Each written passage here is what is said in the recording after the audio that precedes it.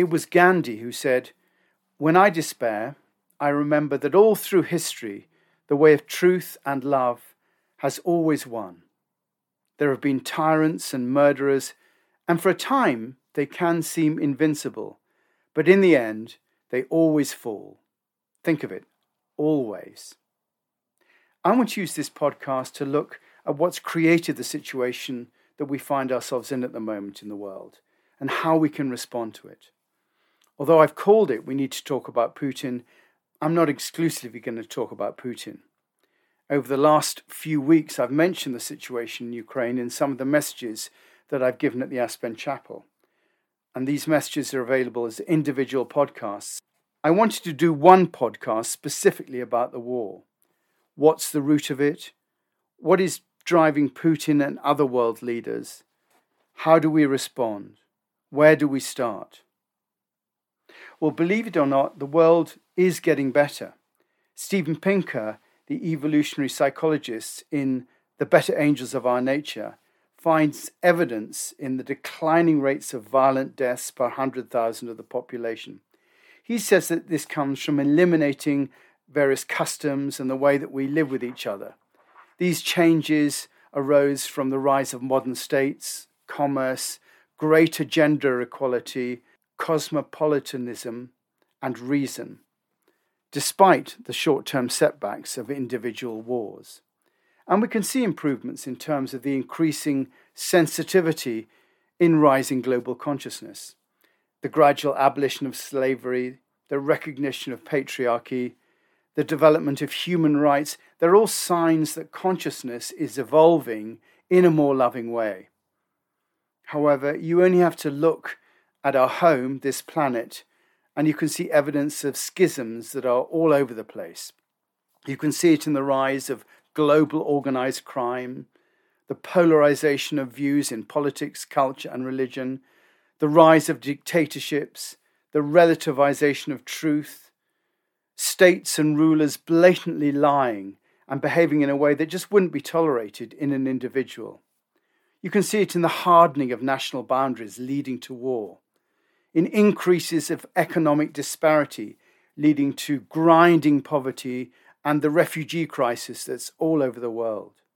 There's inequality in healthcare, indifference to the effects of climate change and the impending global emergency, and the insistence on me and mine being the defining attitude towards local, regional, and national priorities. The planet's home to all of us, and there seems to be something wrong when our home is in such chaos. And to me, the reason is that so much of the world is acting out of the misapprehension that they have to fight for what they can get in order to survive.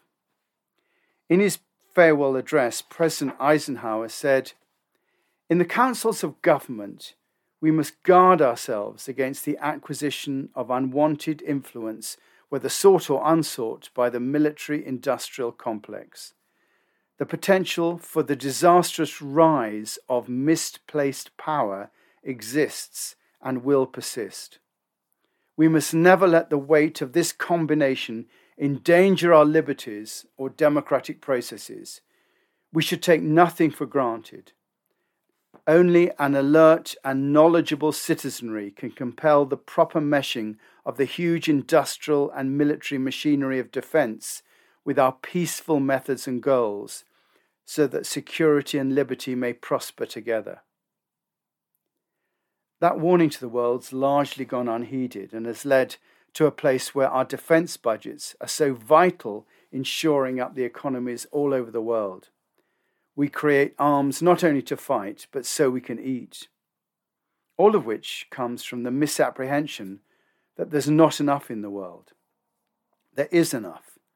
According to the Food and Agriculture Organization of the United Nations, the world produces more than 1.5 times enough food to feed everyone on the planet. That's already enough to feed 10 billion people, the world's 2050 projected population peak. So why do we do it? Why do we think we have to fight to survive? I think it comes from a fundamental misunderstanding of the nature of reality. Most people believe that as individuals, as communities, and nations, we're separate from each other. This is a perspective that's generated from our minds, the rational mind. In all of humanity, the rational mind has built into its DNA a survival response that makes the individual believe that it's separate from its surroundings and therefore must compete with its surroundings in order to survive. The individual human being is therefore programmed to compete on the individual level, on the level of family and friends. I want me and mine to have the best.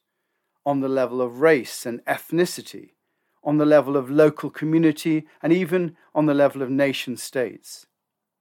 We identify with me and mine in order to band together against all the others. We even include the planet in that. The planet's seen as something that we can get things from. We're separate from it. Therefore, me and mine are more important than it. This idea of separateness, however, is wrong on almost every level. It's not just seeing things in a misplaced way, it's wrong. That word wrong comes from the Old English rang, which means awry or unjust. It's wrong on the level of the individual because individuals are not separate from each other. They all come from the same primal consciousness that's been nurturing life since the Big Bang. When you're born, you inherit a share of that consciousness. It's there before you are born, and you emerge into it at birth. Yes, you have a rational mind that interprets that consciousness, but that's all it does. It develops ideas and opinions about that consciousness. And one of the ideas it develops for survival is that it's separate. It's not. I look out from the same consciousness that you look out from. We're all just looking out from a different perspective. That's what the whole history of spirituality teaches us, that consciousness is one, and that all that's material emerges from that consciousness. That in fact, consciousness is the driver of evolution. I'm really not going to argue about that now. It's been the basis of reality that many spiritual masters have been exploring for the last millennia. But as a reality, it makes the concept of separateness wrong, awry and unjust. This leads to the way we behave to others. The Guru was once asked, "How should we look after others?" To which the Guru replied, "There are no others." Once you embrace the concept that you're not separate from others, then the growth and well-being of others becomes our own growth and well-being. It's no longer me and mine, it becomes about us and ours. Knowing this, we can see how all politicians are actually making decisions from this false perspective of separateness. That the whole idea of separate nations is actually built on a false perspective. Fighting for me and mine against so-called others is not just a bad idea, it's awry and unjust. But to take this out of the metaphysical realm, we all also know that all of us are completely interdependent on each other, like a tree that's interdependent from its surroundings. Here's a bit from Sogyal Rinpoche's book, The Tibetan Book of Living and Dying. He says, "Nothing has any inherent existence of its own when you really look at it. Think of a tree. When you think of a tree, you tend to think of a distinctly defined object, and on a certain level, it is. But when you look more closely at the tree, you'll see that ultimately it has no independent existence. When you contemplate it, you'll find that it dissolves into an extremely subtle net of relationship that stretches across the universe. The rain that falls on the leaves, the wind that sways it, the soil that nourishes and sustains it, all the seasons and the weather, moonlight, starlight, sunlight, they all form part of the tree. And as you begin to think about the tree more and more, you'll discover that everything in the universe helps to make the tree what it is, that it can't at any moment be isolated from anything else, and that at every moment its nature is subtly changing. As with the tree, we also are interdependent on each other, dependent on plants, on animals, on the weather, on nature, on the planet. And to say differently is awry and unjust. It's wrong. China's problems are our problems. Our problems are China's problems. And if you disagree with that, just look at the pandemic. For countries to be worrying about territorial claims, security, economic prosperity, pride and empire is also awry and unjust. It's wrong. And the leaders of these countries are wrong because their rationale is wrong. They are fundamentally interdependent with everyone and everything else, and that includes the planet. When we start thinking this way, then we will be able to solve the problems of the world. While we start thinking of our own survival, we will not. We are all part of this evolution of consciousness, and our role is to bring some sanity, from the Latin word sanus meaning health, to bring health to the unhealthy thinking that drives world leaders and those who support them. Only then will we be able to experience our planet as the loving home that it is. There's a lovely quote from the Dalai Lama who says, "Consider yourself a tourist. Think of the world as it's seen from space, so small and insignificant, yet so beautiful. Could there really be anything to be gained from harming others during our stay here?" I think the feeling that's most prevalent at the moment is fear. We can all feel it around the situation in Ukraine. Last week, my daughter, who's 16, asked me whether or not there would be a third world war. There's talk of nuclear weapons, and all of us are thinking about what might happen next. Fear, from the German origin Feuer, meaning calamity or danger. We know it when we have it. It's a crawling feeling in the stomach, dread, anticipation of what might happen. We feel it with a diagnosis, with the possibility of something awful happening. And it really is a desire to survive. The mind uses fear to drive us into acting. However, those actions that we take may not necessarily be in our best interests. Fear is our mind telling us to be careful. Fear is warning danger, and when it comes, it makes us act. Our mind becomes focused on fear. And really, all we want to do is to look at ways to get rid of it. It then develops entire mental constructs and activity plans to ensure that fear is allayed. At the moment, much of the world is driven by fear. There is fear in Putin's heart at losing his place in the world, both personally and in terms of Russia. There is fear in the Ukraine of being overrun. There is fear in the refugees. There is fear in the countries surrounding Ukraine as to whether or not they will be next. There is fear in the leaders of other countries that they will not be up to the task of dealing with this danger and of them losing their position. There is fear in all of us that this might get out of control, and then where would we be? Fear is obviously not a good driver when it comes to organizing world affairs. It galvanizes us, but the danger is that it drives us all to the lowest level of activity, which is naked survival. It's difficult for creative and loving actions to come from this fear.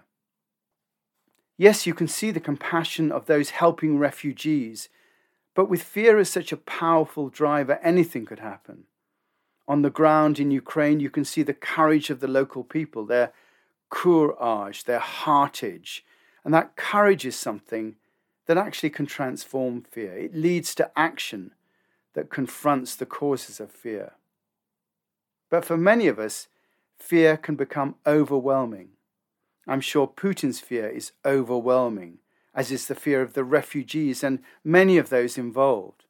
When your life's at stake, it takes a big jump to leap over that fear and come to a place that's positive and creative. And you can see that in the Ukrainian president, Volodymyr Zelensky. He has everything at stake, and yet he manages to communicate in a way that has gone beyond fear. We can't affect directly what's going on in Ukraine, but we can be responsible for our own fear. And the first step is to recognize it when we feel it. We can't do anything about it when we're unconscious of it or just ignore it. It then runs us like gas runs an engine. We just end up on automatic. But when we acknowledge fear, we can do something about it. And doing something about it is not just trying to get rid of it. Our focus, as I said, is often just trying to get rid of that fear. And so much of our activity is taken up by that there's no room for anything else to come through. But once you acknowledge it and see it, then you can decide what to do next. Volodymyr Zelensky will be having fear, but he's used it courageously and is inspiring his nation. And we have to do the same when we have fear. We have to recognize it and welcome it and then decide what to do, not just try and get rid of it, but look for an appropriate action. Viktor Frankl had a lovely quote. He said that between stimulus and response, there's a space. And in that space is our power to choose our response. In our response lies our growth and our freedom. And with that in mind, we can acknowledge the fear, even welcome it when we feel it, not pushing away, but holding it like holding a small shaking rabbit. You stroke the fear, but you don't change your behavior immediately. You wait for that space, and then you look out and you decide what to do. In my experience, this is the moment when wisdom appears. We can often then see a way of acting that's not driven by fear because that wisdom comes from a different place. Fear becomes the gateway into action, into wisdom that would otherwise have been hidden. If you see fear as this gateway to wisdom, then you're willing to have it. And that wisdom comes because even though you feel the fear, you're not attached to what's going to happen next. Most of the time, our fear is about what might happen to us. What will happen if I lose my health, my money, my children, my house? We try to control our lives to avoid the outcomes that we don't want. The way to peace is not to be concerned about the outcome, to look at the circumstances that we're in and not to try and survive, but to look at what the most loving act would be. It enabled Volodymyr Zelensky to say when he was offered a way out for him and his family by President Biden, I don't need a ride, I need ammunition. And it will enable us to have compassion for those who come to us for help, to respond in a loving way rather than in a way that will be driven by our fear. Fear is there for a reason. It gives us energy and drive. What we do with that energy and drive is up to us. Right now, we need to be calming the fears of those around us, not exacerbating them. We need to be the adults in the room when people ask us if there's going to be a third world war or if nuclear weapons are on the agenda. We can't affect those scenarios, but we can affect those who are around us. And you never know what effect that might have, ripples in a pond and stuff like that. So we connect to something within us, and that something within us does give us an experience of peace. But there's another feeling that also comes up in relationship to the current situation, and that's helplessness. We look on in horror at the situation. We see it on television. It seems there's nothing we can do except watch and wring our hands. I want to suggest that when we are in fear, one of the ways we can move on is to serve others, and that's an appropriate reaction to that feeling of helplessness. Quite often, fear leaves us like a deer in the headlights. We just don't move, and that exacerbates our sense of helplessness. However, if we see service as a way through, then we can immediately look at where we can serve, and that does give us a way to act. It takes us out of the glare of the headlights and into action. You can see it in a way that Ukrainians are volunteering and doing anything to help. They're not just cowering in their bunkers, they're fighting, working in hospitals, serving food, looking after refugees. Everyone's galvanized and that actually takes away the fear that all of them must be feeling. When we accept our fear and hold it, then that wisdom comes through, and that wisdom helps us. It gives us insight into what we can do to help. And it doesn't really matter what you do when you serve, because I think our lives are like a work of art, and the very act of living that work of art from a place of love is making its own contribution. Whatever you're doing, if you're expressing love from a place of humility in service to the world, then you're changing the environment around you. You're expressing something that's healing, giving, and life-enhancing, and the universe is better off for that, no matter what you're doing. And it could be anything. Meditation is an act of service to the universe. Anything that you decide is offered out of love is an act of service. And that act of service, whatever it is, will take you through that experience of helplessness. You'll be doing something to contribute, and that will move you out of those headlights in the road to a place of safety. You will also experience making a contribution. It may be related to the situation we're in the world, and it may not. The key thing is making the contribution. That in itself will take you to another place. Too often our attention is just on ourselves and the people directly around us. The moment you go into service, you have the humility to put your attention outside your immediate interests.